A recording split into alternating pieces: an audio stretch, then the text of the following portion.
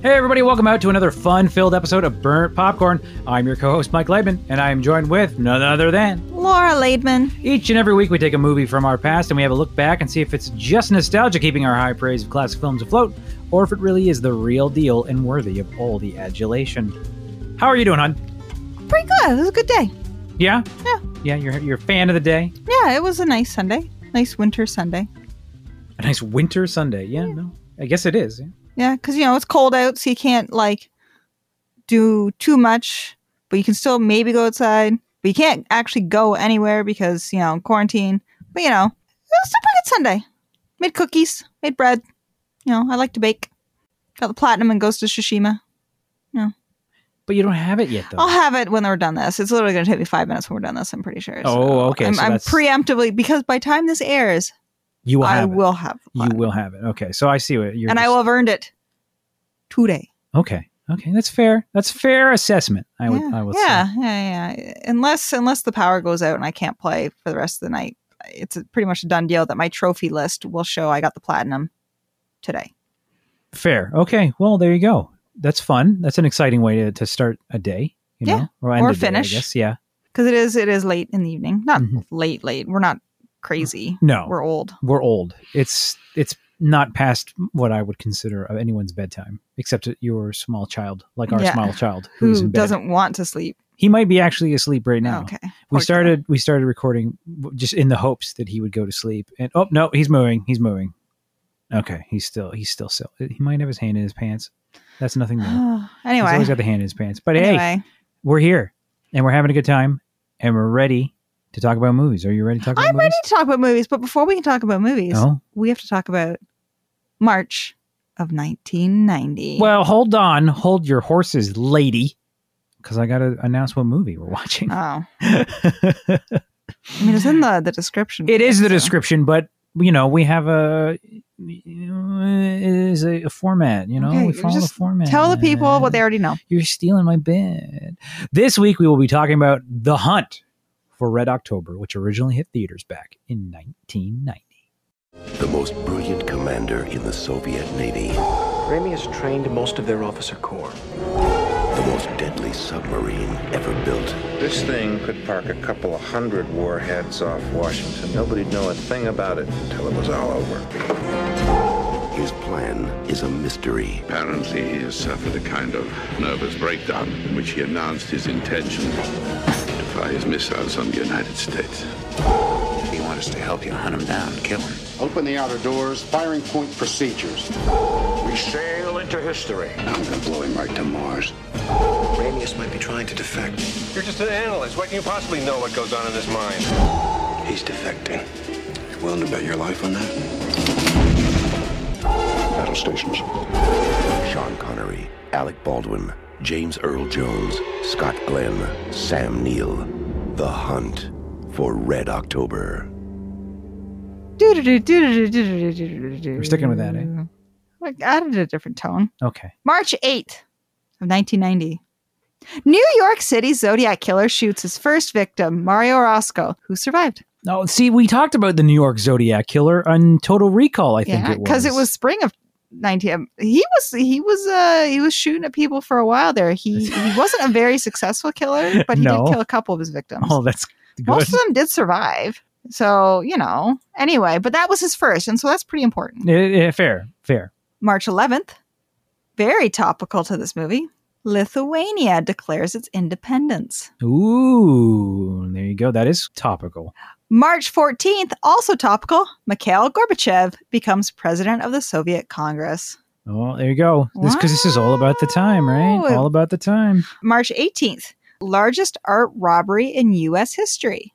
13 works of art worth over $500 million are stolen from the Isabella Stewart Gardner Museum in Boston. Interesting. I know. Any pieces that one might know? I don't know. Oh, you didn't look that far into it. No, I should have, because I did a lot of art history work in university, and I quite enjoy it. Let's just say the Scream. The Scream was stolen. No. What if it was? Because that has been stolen. Let's see. Stolen artwork. The Concert by Vermeer. The Storm on the Sea of Calais by Rembrandt.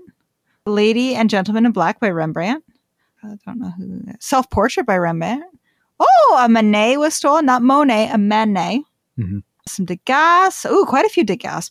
And then a couple sculptures. Wow, they were really, really into They were shooting for the stars. Yeah, those are some big names. Yeah. Anywho, kind of a big deal. Wow. But I can't say that I recognize the names of, or any of those paintings by their names. No? No. No, I knew a couple of them offhand just by the title. But anyway, I studied some art history. And then also on March 18th, semi-topical, first free elections in East Germany where the conservatives beat the communists. No. So, what good timing for this movie to have come out. This is true. Now, when did the wall fall? Because it was before the movie came out. It was, but it was very similar. It was not long before. It was after because the movie itself is set in 1984. Yes. But the wall fell at the end of 1989. Yes. And this movie was early 1990. So communism in general, and like Lithuania, like one of the things they talk about in the movie is it not that Sean Connery's character is Lithuanian? Yes. And part of why, because like the movie's about him wanting to defect. And him and his comrades, as it were, for various reasons wanting to defect to America. And him being Lithuanian and everything, like, so this movie took place 6 years before Lithuania gained its independence. So who knows? Maybe if this fictional character had waited out for 6 years, you know, he would have been independent then and not had to go through this big plan, even though it was fiction. Yeah. Good. Okay. So there's your look back at 1990. Yeah, because I remember one of the things I was reading about this movie was that it came out after the fall, but they were like, people were like, well, what is that going to affect the movie? People are like, no, because it's a period movie. It takes place in 1984. Imagine a movie. I'm trying to think of something that like would be topical in terms of like, if you had a movie about communist defectors. The fall of the Berlin Wall was 4 or 5 months before the movie came out, around there probably, right? It's not like people are like, oh, the Berlin Wall fell down? Okay, we don't care anymore. People still talk about it. People still care about it. Like, look at, like, we watched Atomic Blonde, probably about last year. It was last year. Maybe even two. But either way, and that movie, fall of the Berlin Wall as well. Yeah, and like that still seems, you know, a very interesting topic. So anyway, anyone who thought, nobody cares about communism anymore, like why are we making a movie about communism? I think it was more that it was out of date or something. Well, it's a period piece. Whoever said that's a ding dong. Well, they didn't know it was a period piece because they didn't do their research. Yeah, ding dongs. Yeah. Thankfully for this movie, that ding dong was wrong because it did quite well. Yes. Tell us all about it. Well, 1990, as we've already done a 1990 film on the podcast, obviously quite a good year for movies. We both agree. Both of the picks actually from 1990 are your picks. Yes. 1990 started off pretty strong with Born on the 4th of July and Driving Miss Daisy. But The Hunt for Red October came in quite strong. It broke the March debut record that was set by Police Academy 2.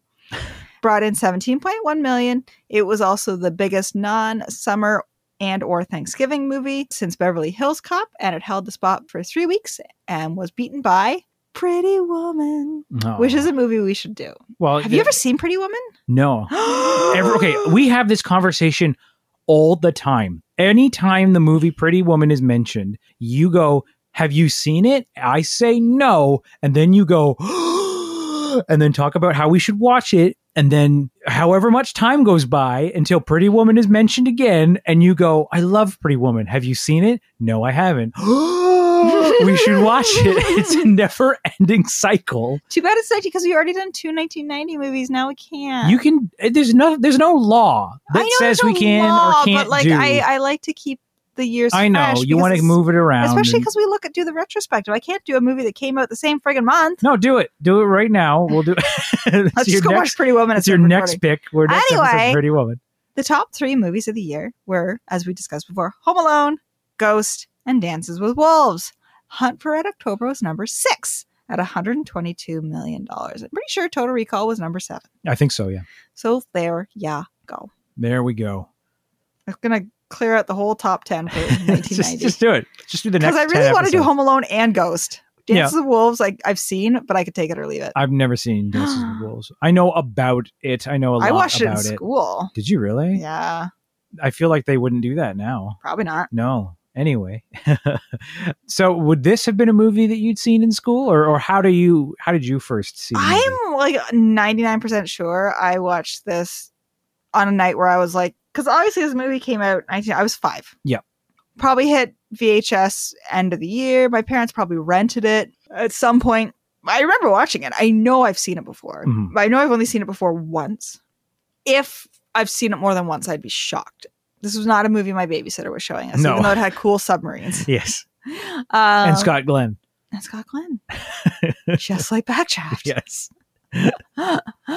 I honestly didn't remember much of it except for, and it's funny because I didn't remember it because of the movie. I remembered it because of 30 Rock. Mhm.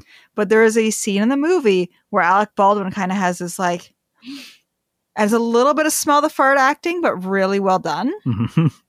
And then in 30 Rock, they use the same shot because they're showing like the HD cameras and what like the difference between like a regular camera just being like a regular shot on the show. Yeah.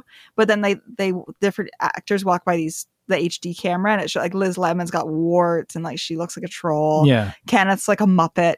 And then Jack Donaghy, which is Alec Baldwin, walks by and like obviously he's much older now, but he looks and it's the same shot from Hunt for Red October where he's like, oh yes, handsome. Yeah. Obviously, this being a visual, like an audio medium, people couldn't see my dramatic No. Anyway, I know that's from Hunt from Red October. I remember that from Red October, and that's one of the few things besides submarines that I remember from Hunt for Red October. And then when that scene showed up, I was like, I was right. That is from Hunt for Red October, and that's it.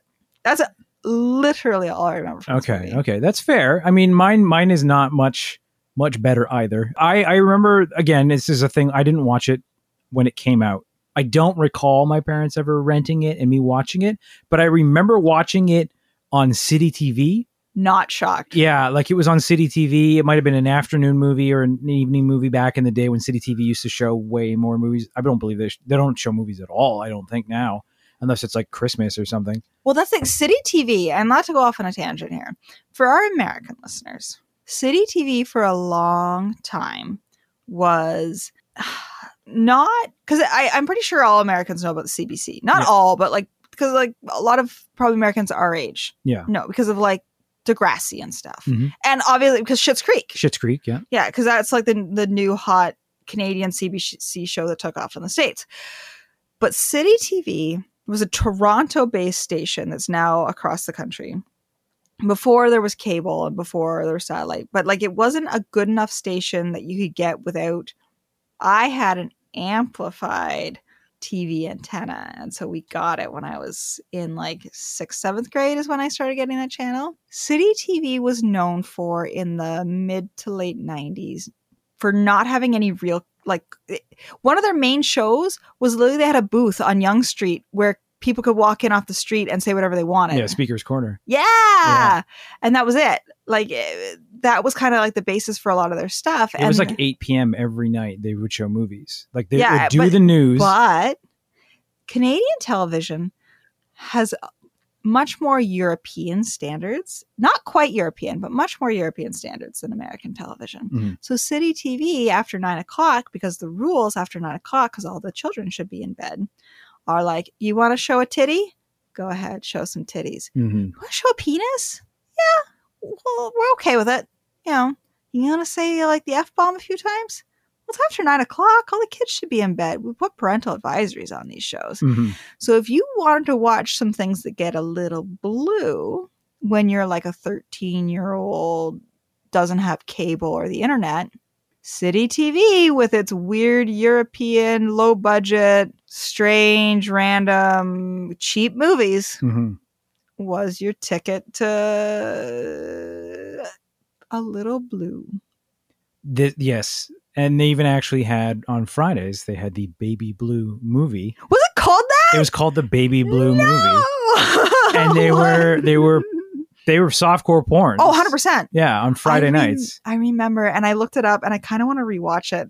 And You want to watch a softcore porn? Well, always, but that's not what I was going to say. And I remember, I'm going to Google it again. You're going to Google the softcore porn you want to watch? No, it wasn't a softcore porn. If you pull some Emmanuel bullshit on me, I'm going to be like, what? Emmanuel is a very well-known softcore porn. Oh, There's like an entire series of Emmanuel movies. There's like one where Emmanuel goes to space. I don't know why that exists. So I remember, and I kind of want to watch it because I feel like maybe it's something I could rent somewhere. I don't even know. And I'm pretty sure it's a Canadian movie. And I remember not even that long ago, I Googled, I was like, I got to remember what this movie is because I remember it pretty clearly. Mm-hmm. You'd think it was from like 1975 by the way it looks. And it turns out it's from 1989. Mm-hmm. Not a movie we could ever cover on here because it doesn't have any awards. Of course. Called Blood Games. And it is about a group of softball players, women softball players, who get stranded somewhere. And this weird group of backwoods dudes attacks them. And after Babe and the Ball Gals, a team of female softball players, trounces the local team, their travel bus breaks down in the woods, attempting to hike to safety. They end up getting lost, and the group is set upon by disgruntled fans of the losing team. They are beaten, raped, and some murdered. They desperately fight back with baseball bats and guns. And it's very much like I Spit on Your Grave, but a group of girls instead of one. And I remember watching this movie on City TV at like 9 o'clock on a Friday. So I remember this movie clear as day. Sorry. I remember seeing Hunt for Red October on City TV. Wow. What a tangent. I'm assuming you just read something ridiculous about this movie. The Blood movie. I'm so sorry. Okay, go ahead. On the Wikipedia for this movie, it actually says it's often compared to A Spit on Your Grave. There you go. There you go. Smart. You read the Wikipedia before. I didn't. No, okay. Well, obviously not, because that would have been really dumb for you to call out yourself for making that comparison. Author Philip Green wrote that Blood Games is also the most visually erotic of the movies in this genre. It wasn't a good movie. That clicking noise you might have heard a moment ago was me hitting the microphone as I facepalm. You can cut all of that out. No, I'll leave it in because it's ridiculous. It is. But yeah, so I watched Hunt for Red October on City TV. I remember enjoying the movie because submarines are cool. I actually got lost on a submarine once. Was that when we were in Chicago? No. You've been on more than one. I've been on more than one submarine in my life. What? There is not. It's funny because it's actually not very far from where we live right now.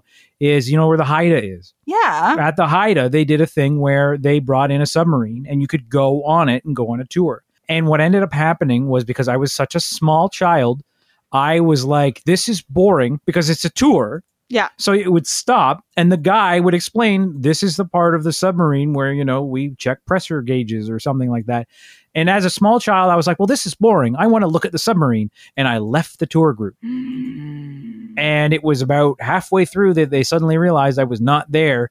And they started panicking and looking for me. Meanwhile, I'd gone the entire way through the submarine, got off the submarine and gone back to the car and was waiting for everyone. They showed up. Who knows how long? Everyone was furious with me because 100%. I had left. But yes, that was my submarine adventure. Anyway. Oh my God. Submarines are cool. As a mother. My mom wasn't there. It was my dad and a couple other dads and kids. So I just got the shit yelled out of me. Why was your dad not paying attention to you? Because he was learning about submarines and submarines are cool. Anyway. So yeah, the only thing I remembered 100% was that someone shoots Sam Neill. I totally forgot that part. Yeah. And I was, because there's Sam Neill, as we all know, is most well known for Jurassic Park. Of course. He is such a wonderful character, in Jurassic Park. But Sam Neill is very good at playing menacing. Mm-hmm. He seems like a great guy. He lives in New Zealand and raises sheep now. And he tweets about it. It's adorable. But when he wants to look menacing, he's very scary. You've seen Event Horizon. Yes. He's a very scary man when he wants to be. Mm-hmm. There's a couple shots in this movie where he gives the camera his scary face. And I was pretty sure through the whole movie he was the traitor. Oh, okay. This was something I wanted to I feel ask like you about. that was like intentional, Right. because I'm sure the director was like, "Okay, Sam, scary face." Okay, well, we'll get into the traitor. Yeah, we'll get into the traitor Let's do it later. in a little bit. But yes, I remember Sam Neill getting shot, and I remember there were submarines in it. And I remember that it is the first of the Jack Ryan movies. So James Earl Jones is in it. Mhm. And basically it's a political thing. And that's really it. So, I mean, that's my memories. Let's get into the movie itself. Yeah, let's. So getting into it right off the bat, holy shit, there's a ton of actors in this movie. Yeah. So when the credits roll, and I'm just like, wait, this guy and this guy and this guy and this guy and this guy and this guy. I was like, what movie is this? And I feel like, because when I looked on IMDb at the cast and everything, a lot of them, like Alec Baldwin, like was mostly known for TV and Beetlejuice before this. Yeah. I was like, oh, Alec Baldwin was like, toe-to-toe headline name with, Sean Connery. It's like, no, Sean Connery was the draw for this movie, and that's it. Yeah. I'm pretty sure most of the people who are in this movie, it's a ton of big names, but like big names now. Yeah, so let's go through some of the people in this list. Yeah. So Alec Baldwin. Big name. Sean Connery. Big name. Sam Neill. Love Sam Neill. Stellan Skarsgård. Love Stellan Skarsgård. Scott and Glenn. his sons. Scott Glenn. Yep. James Earl Jones. Yep. Gates McFadden randomly shows up for a split second. Yeah. Dr. Crusher. That was one of my notes. It just says Dr. Crusher. Yeah, I was like, wait. And then she was gone. Yeah. Like when she showed up and then was never seen again, I was like, wait, what? I mean, it had to be like a favor or something. Maybe. Because at this point, Star Trek was big, right? Star Trek would have been happening. Star Trek would have started Yeah. a couple years ahead of this. So maybe she was like friends with someone. Maybe they were she did filming the- close by. maybe It is a Paramount movie. Yeah. Paramount and CBS and everything, right? Maybe she was doing the choreography. The dance choreography? Yeah, for the big dance number. Okay. But like even besides that, there are a lot of actors in the film who I would say are less recognizable, or not recognizable, but less famous. They're but not are household still, names, but yeah. you know them. Yeah, like the guy who I was telling you that the guy who is the sonar operator on the Dallas, the submarine, the Dallas, he was in Office Christmas Party. He was the guy that they were trying to woo his business, like that guy. He still looks like, because the Office Christmas Party only came out a few years ago, and I'm like, hasn't aged a day. He did grow a mustache, though. He looks great. Yeah, and then there's like a few commanders, like just naval commanders, are people that like the guy from The Nanny, the butler from The Nanny is one of the captains. Which is so funny because in The Nanny, the character is so different. It's like, wow, acting. Yeah. I keep thinking of that Patrick Stewart bit where he's like acting. That's, yeah. But yeah, no, some ridiculous names, and also ridiculous name. John McTiernan is the director of this film, and I did not know that. And John, I didn't know that either. Honestly, but you asked me when I told you Yeah. John McTiernan. You were like, "Who is John McTiernan?" Exactly. I was And- like, that name means nothing to me. Yeah, so John McTiernan, the movie that he made before this movie was Die Hard. The movie that he made before that was Predator. Like this is, it's not every movie he's done. Like the movie he did after this was Medicine Man, which has Sean Connery in it. But would you say that you know Medicine Man at all? No, but he's done Die Hard with a Vengeance. He's done a few other bigger movies, but like it was just kind of like a surprise. I had no idea that John McTiernan had done it, because to this point, most movies that I knew he had directed were action films, and this does have action in it, but it is a political thriller. It is not an action. It's not the movie you come for gunfights and high octane dogfighting or anything like that. No. Like this is a very slow burn of a movie. So when I saw that he directed it, I was like, okay, this is interesting. I wonder if there's going to be any elements of that in here. And sure enough, there were little moments of that kind of action in it as well. So that was an interesting surprise and something to look forward to on this rewatch of the film. Yeah. I'd say fair. You know what I really liked about this film right off the hop? Mhm. That at the beginning, because at the beginning you see they're in like North Russia. Yeah. Sean Connery's there, Sam Neill's there, and they're speaking Russian. Yes. Which was one of those things where I was like, oh my God, they're not just speaking with British accents, because so many movies still do that. It's like, oh, you're speaking a foreign language? Just get the British guys in here. We'll pretending. Yeah. They actually speak in Russian. And then as the movie goes on, they don't keep speaking Russian. No. Because I actually wrote this down. There's a really cool shot where they focus in on someone's mouth while they're speaking Russian, and then it changes mid-sentence yeah, I to said English. the same thing, because he's quoting something in English. And once he quotes the English and it zooms in, then it just stays English. And I was like, that was a really well-made shot to make the transition not feel clunky or awkward. Because he's quoting, was it Oppenheimer? Yeah. Who said, "I become death, destroyer of worlds," when they successfully made split the atom and everything. And he's talking about, because like it's a nuclear sub, and it's like basically the sub, how it's been designed is to start a war. And that's the big kind of like thing about the movie, is like, is this a rogue captain coming to start a war, or is he defecting? And because this sub could really do either. If I remember, because I watched the trailer going into this, and you'll have probably heard it, if I seem to remember, the trailer does not lead in that he's defecting. It is that they are bringing the sub to start war. Yeah, but even then, that was so. Right from the get-go, I didn't super trust Sam Neill, even though we learned that I should have. But I never felt there was any danger of them actually attacking the U.S. Yeah. I don't know. I just never, when they're like, well, they might be coming to attack. They're coming to attack us. I was like, no, I'm pretty sure he's defecting. He's just like, look, Russia sucks. Yeah. And then you find out like his wife, Sean Connery's wife, died, and he's actually Lithuanian, and like da da da da. I'm like, hey, yeah, pretty sure at this point he's like, screw it, I'm out. Yeah, that was a thing about the movie that I forgot. Like, I did remember this from my previous rewatch, is that it was about a defection.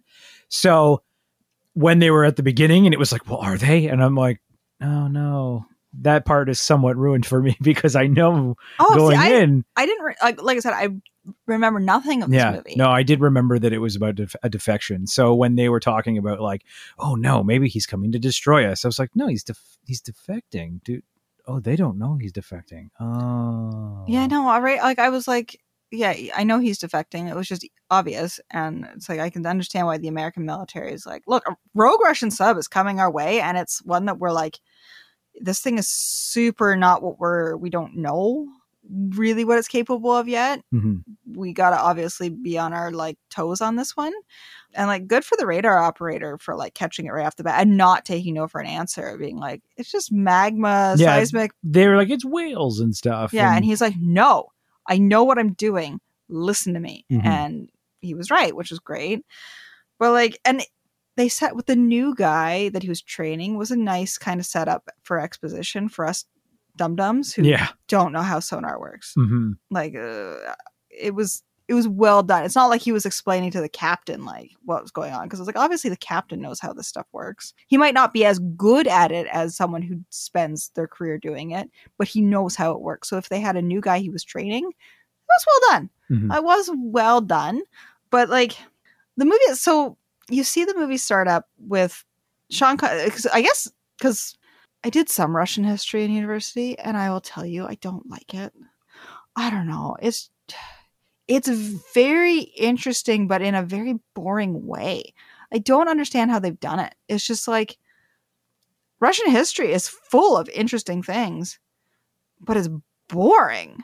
I don't know. Anyway, so I guess every Russian ship has to have a political person on it because Russia. Yeah. And Sean Connery just murders theirs because he did, but like, he does it in a weird, I was like, this is a murder? Like, I understand he was trying to make it look like an accident. I was under the impression that he was trying to poison him with the tea. No. Okay, because he looked like he was setting up the tea. No, he was setting it up so he slipped on, looks like he slipped on the tea. Yeah. And fell and like cracked his throat against the table. Yes. But how he actually physically did it, Didn't really make it. It was just a weird shot, but it's a sub. It's very tight, close quarters. Yes. We've both been on a U-boat. Yes. There's not a lot of space, so I get it. Like even the captain's quarters is very small, so I can understand again why this guy's defecting. Not only is like his wife dead and his country's kind of shit, but like his bedroom is the size of a closet, and he's the captain. Right. Imagine how bad it is for the people who aren't captains. Probably pretty bad. Well, we know how bad subs can be, like lice and all that stuff, right? It's not like there's nice showers on the sub.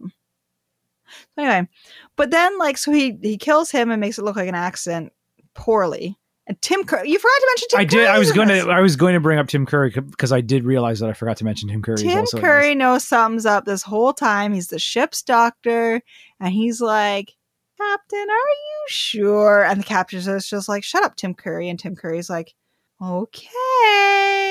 Okay, this scene is important to note because this is when the political person gets murdered. Mm-hmm.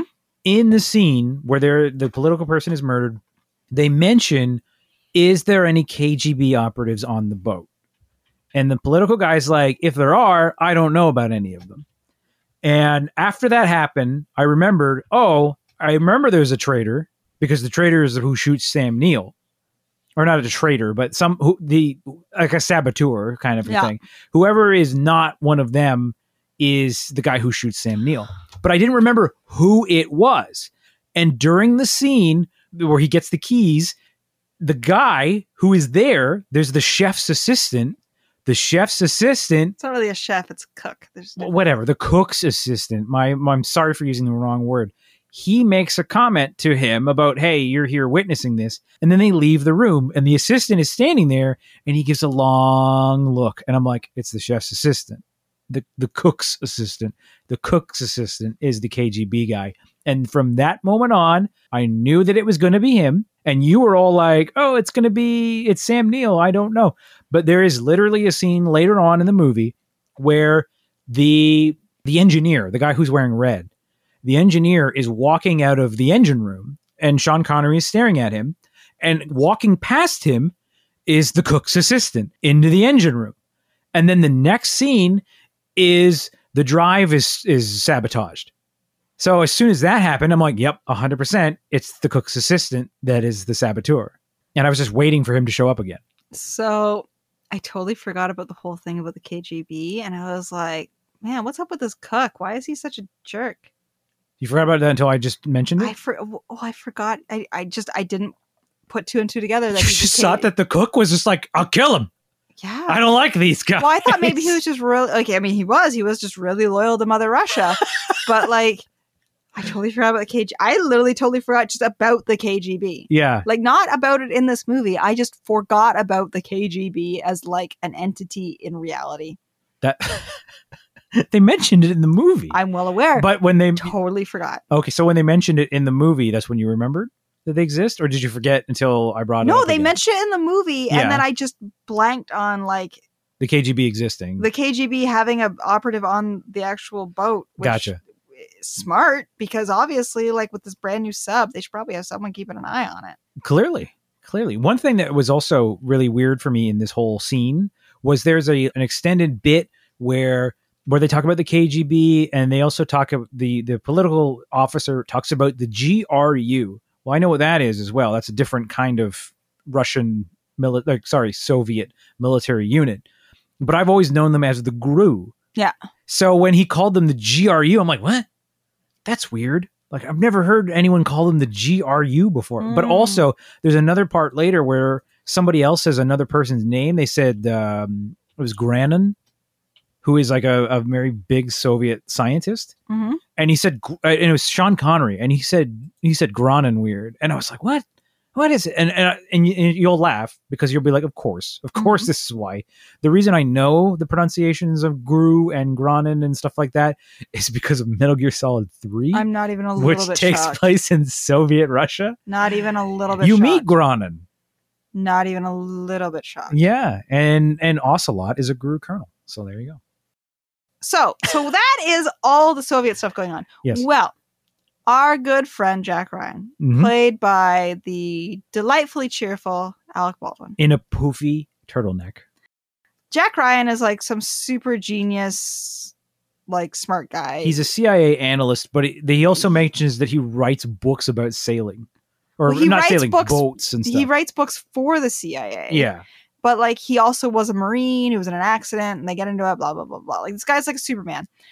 But he is looking at stuff on radars or whatever, and he notices this sub with these weird doors, and he's like, I gotta go. He's like living in England, and he's like, well, I gotta go, and flies to America to be like to his old boss, be like, something's up. Who's Russia's James doing Earl something. Jones. Yeah, Russia's doing something. And then it's just him trying to, and I say like he's trying to get to the submarine, like because there's the US sub where the radar guy is, like they're following the sub now, and he's like, if I can get to that sub, I can, because I know he's actually met Sean Connery's character before, and he's like, I know this guy, I've written books about this guy, like because Sean Connery's character is like the most highly respected decorated submarine captain in Russia. And yeah, he's like he was their teaching instructor at their Russian submarine he's like school. The top dude. Yeah. And so they've put him in charge of the sub, obviously, and everyone's like, oh, he's gonna come start a war. And Alex Baldwin's like, Jack Ryan's like, no, I know this guy. I know he's defecting. Mm-hmm. Like this is literally like the 1 year anniversary of his wife's death. Like this dude is defecting. If we can get this guy defected to us, obviously that would be a huge boon for American intelligence, because like this high ranking guy from the Soviet Navy and all his officers, like they don't even know they're going to get all the officers, but they can even just get Sean Connery. They are gold for some intelligence, right? So obviously they want him, but not everybody believes him. Thankfully someone believes him. So then half the movie is like following Alec Baldwin, half is following the sub, like 5% is following Stellan Skarsgård and another sub who's hunting Sean Connery. Everyone's hunting Sean Connery. Well, yes, but they're hunting the Red October because the submarine is named the Red October. Yes. The submarines are hunting Red October. Yeah, one might say it is the hunt for Red October. So anyway, so you follow Alec Baldwin, but like he said one of the things he doesn't sleep on planes. So he's flown from England to America to this aircraft carrier to this place. It was the USS Enterprise too. And so he's flying and he hasn't slept and he's a mess, but he still looks gorgeous because it's Alec Baldwin in 1990. Like he's an attractive man. Best of the Baldwins, for sure. It's got the best they've got to offer. So finally, at one point, he's like talking to himself in the shower, and you knew we were going to discuss this. I didn't. You said we weren't going to discuss this. No, we're going to discuss it, not in as much detail as I told you last night, because we can leave something to the imagination. But there's a metal pole or something in the shower, and he's in like the shower on this aircraft carrier. So it's not like bells and whistles shower; it's just an open shower, and he is bent right over in the shower, like head down, talking to himself in the shower with his ass pointed right at the spray. And I'm like, why are they putting this in the movie? Why can't he just be standing there? Whose directional thought was this? This is very bizarre. Yeah, no, it was. I mean, maybe he's from England. Maybe he's used to fancy bidets. I don't know. But like, it was just the weirdest shot. I'm like, why not just have him like standing there? But he was like bent over facing the camera and just like butt towards the shower. I don't know. And then he stands up and like nothing's going on. And I'm like, if that's something someone does in the shower on their time, that's fine. But it's weird to put it in a movie. Were they just like, okay, Alec, just do what you do in the shower. Just enjoy yourself in the shower like you normally would. Yeah. So just pretend the cameras aren't here. How would you have a shower if you were talking to yourself? Well, I'd be leaning over and having the shower blasting out my asshole. Yeah. Like, I don't know, but that's what happened. It was interesting. I might have written a note that literally said he's washing his poo hole.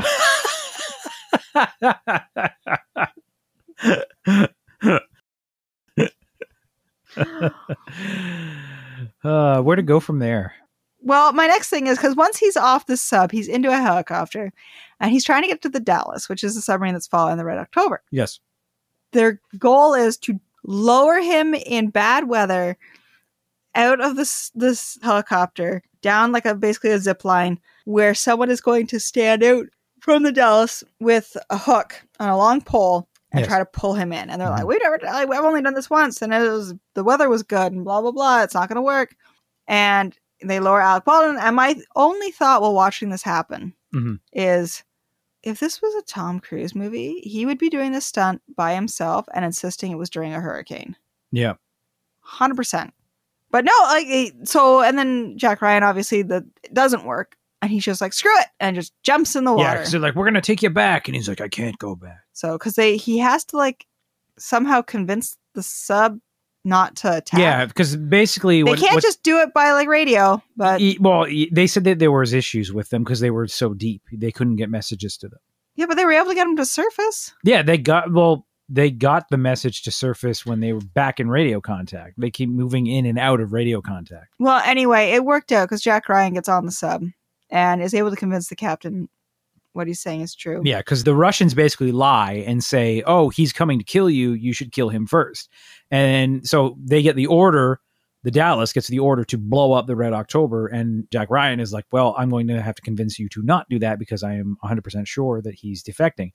And that scene where Scott Glenn is basically like, okay, let's put in the firing solution. And Jack Ryan is like, no, we gotta do this. And he's like, okay, I'm going to give you 2 minutes to convince me right now. And then while he's explaining everything to him, he is still getting the crew to get the firing solution all locked in. He's still like shouting out orders and stuff. I thought that scene was awesome. And like it really does also ratchet up the tension because while you are like, you're on Jack Ryan's side and you're trying to like follow him along. At the same time, Scott Glenn is like, I'm going to kill this guy still. You haven't convinced me. Yeah. But that makes sense. Like there is only so much time that they're going to have to like do the attack if they're going to do the attack. And his primary thought is, I've got to protect the American people, which I mean, fair. That's his job. But at that point, you're also getting on the Red October is they fake a radiation leak. And even then, there's a few moments earlier in the film where, because like they're nuclear subs, right? This guy, the doctor has to, one of the ways because like the doctor's high ranking, but he's not part of the inner circle of defectors. Mm-hmm. So to get him out of the room at one point, they're like, we need the radiation tests for today and yesterday now, which is always going to take them a while to do. So they've got time to talk. So obviously they do establish that it's well known that you need to like get this information and like that this is a possibility that there could be radiation. Well, they fake a big radiation leak.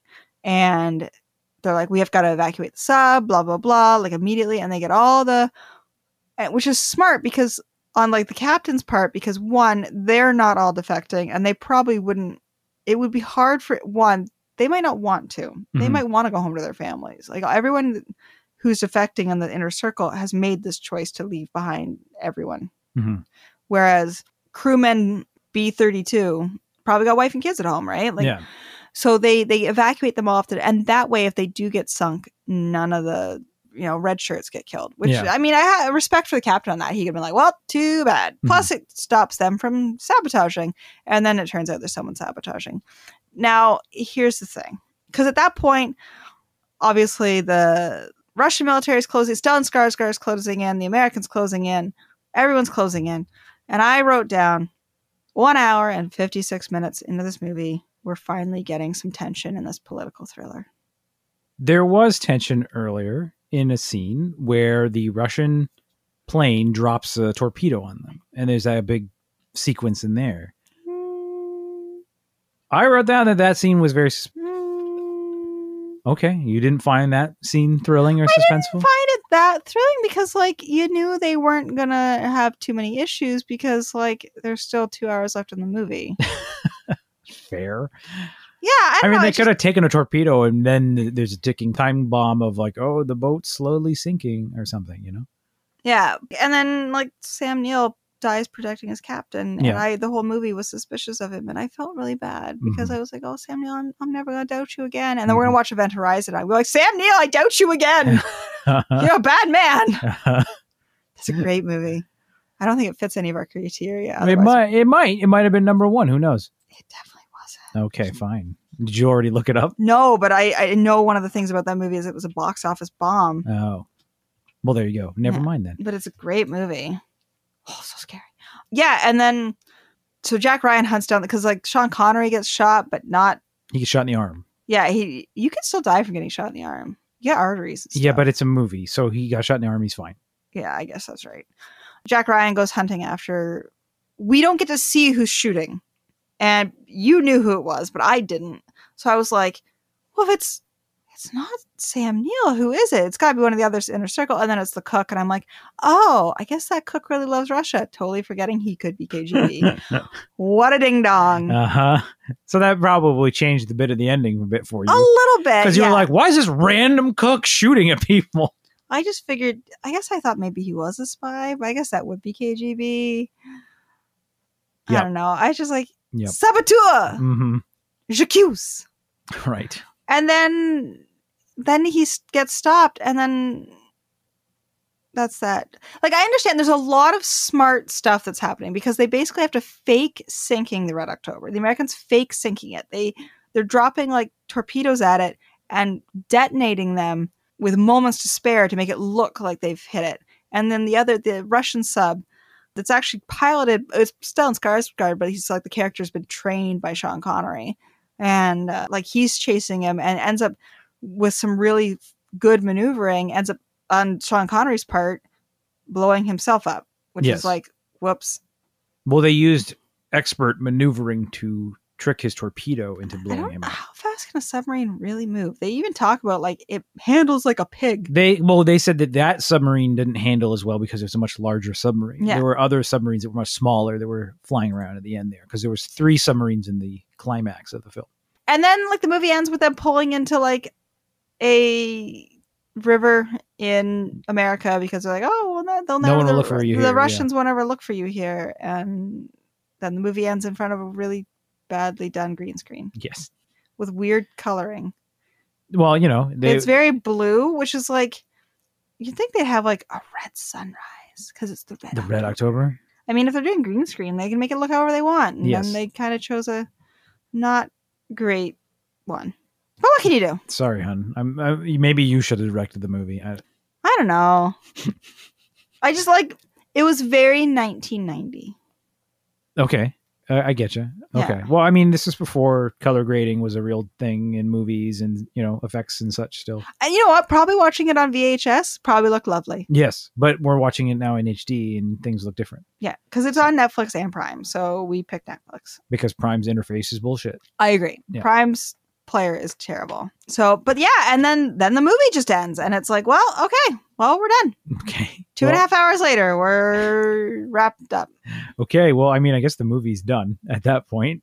We've gone for quite a bit. Were there any other things that you wanted to mention about the movie? I mean, you went straight for the ending at that point. So, well, it's just like, it's a lot of just back and forth of like, no, he's defecting. Here's why. This is how we're going to get to him. Mm-hmm. To here's how we're going to evade the other Russians. Here's how we're going to evade the other Russians. Comrades, we have to get to America. Comrades. Okay. I feel like I already know what your rating is now. But before we can get to what we thought about this movie, critics in 1990 had thoughts on this movie. So Laura, why don't you fill us in on some past reviews? Yeah. So always like to include my boy, Roger Ebert. He says it's a skillful, efficient film that involves us in the clever and deceptive game being played. Vincent Canby, writing for the New York Times, says the characters, like the lethal hardware, are simply functions of the plot, which in this case seems to be a lot more complex than it really is. And John Hartle of the Seattle Times said, an exciting techno suspense thriller with a hollow center. And it has the Oscar for Best Sound Editing and was nominated for Best Sound and Best Film Editing. Well, there you go. There you go. There you go. What did you think of the film, dear? Yes, this is something that I hovered between quite a bit. And I think you said the same thing where you were hovering back and forth between whether or not you knew what you were going to give this movie. And for me, what it really boiled down to was whether I liked this enough to give it a double butter or plain. Mm. And there was a lot of like, I kind of mentioned this earlier. This is a slow burn of a movie. And I thought to myself, do the parts that I like about it outweigh the parts that were slow and kind of meh to make it a double butter over a plain? And for me, it did. You talked about how you didn't think that the earlier torpedo scene was very interesting. I thought it was actually quite suspenseful. And I felt that the constant beeping of the torpedoes coming close to the ship was actually like It got my heart racing quite a bit. And then the entire third act of this movie kicks it into overdrive, and it does suddenly become an action film that John McTiernan is directing, kind of a thing. And I really liked that section of the movie. And I felt like the stuff that I didn't like as much wasn't enough to bring it down. The parts of it that are good enough to bring it up to it being a double butter for me. So that's why I'm giving it a double butter. I think there's a lot of really cool stuff in it. Submarines are cool. And submarines are cool. I agree with you. Great cast. Everyone acts phenomenally. Mm-hmm. It takes a bit to get going, but once it goes, it goes. Mm-hmm. So I'm giving it a double butter. I'm going to disagree. Mm-hmm. And not for any point, like not disagreeing with your specific points.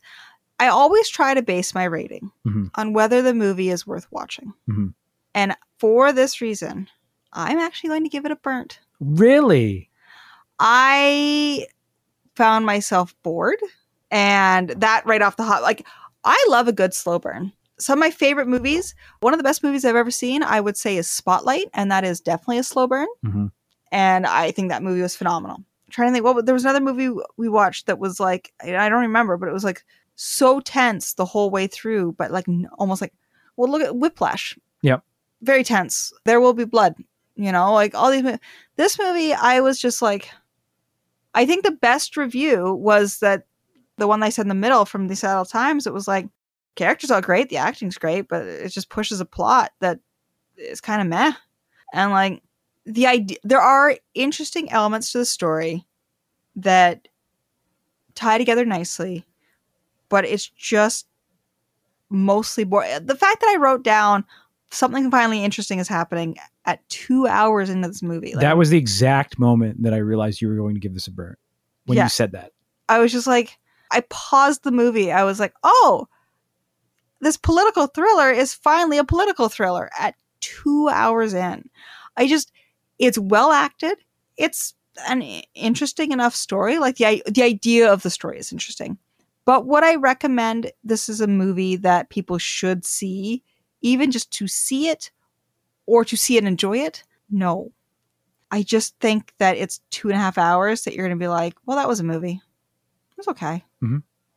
I just wouldn't tell people, yes, you really should watch this movie, even if it's just to watch it. Fair. So there you go. Yep. This is my first burn. It is your first burn. And you know what? It was very hard to come to this conclusion. And I will tell you, because you said with your review of Gremlins, you regretted your review because, you know, blah, blah, blah, blah, blah, blah, blah, yes, blah. Yes. I don't feel like I'm going to regret the review. I was very apprehensive because I was like, well, it's a very well-made movie. The acting is very well done. And the topic of the movie is very interesting. Overall, it is a well-crafted movie. So why would I give it a burnt? A movie can be well-crafted and well-acted and still be not interesting enough to recommend other people spend 2.5 hours on. Mm-hmm. And that's why I gave it a burnt. Okay. So there you go. There you go. So you went double. I went double.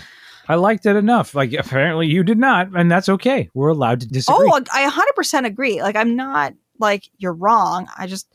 I find it very interesting that this is only the second movie where one of us has done burnt and one of us has done double. And the last time that was The Craft, which you are still wrong about. Yeah, which really is funny because here's a little bit of behind the scenes action. Oh boy. For you, everybody. Next week's episode, we've already recorded. Yeah. Because we had a guest on the episode and we needed to fit into their schedule. Yep. In that episode, I make a comment about how I'm the only person who's picked a burnt in this show because at the time that we recorded, you hadn't. And then I said to you after we finished recording, yeah, no burns unless you give Hunt for Red October a burnt. And you did. So now that thing is out of date and I'm leaving it in because you gotta fix it in post. No, I'm not fixing it in post. Just future Mike can pipe in and be like, well, if you listen to Hunt for Red October, you know this is wrong now. Yeah. Well, maybe I'm not going to change my review just to make your job easier. No, I'm not saying that because it's all been done. It's all done. Future Mike will probably make an appearance and say this was recorded before Hunt for Red October. Yeah. But What was that movie that we've already recorded? Next week's episode, we'll be taking a look at. It's my choice. Yes, it is. But this is, again, chose this. Han, we have a format that we follow where I say things and then they happen. And this is the second time this episode that you've refused to follow the format. You're the one who screwed up the format the first time in this episode, so don't even come at me. No, I didn't. You jumped the gun on it. Yeah, but then you jumped the gun on memories. I edited that part out. You're such a stink. Yeah. Next week, we have a very special guest. Yes. Great friend of the podcast, Scott Bordas, is here. Mm-hmm. He currently does not have his own podcast, but should do a podcast because he's very good at podcasts. Yes. He's just very busy, and I understand that 100%. But we'll be discussing with him Mrs. Doubtfire. Yes. Which is an American classic. Is it? I would say so. Oh, well, I guess we'll see when we get to the reviews for next week, because it might not be, depending on how we I would feel say about it's it. considered an American classic. Fair. But like this movie, people might not think that. And you never know. You never know. So I think then, for this week's episode, that will do it. This week's episode of Burnt Popcorn. I am Mike. I'm Laura. And we will hope you will join us on our next episode. We'll talk to you guys again soon.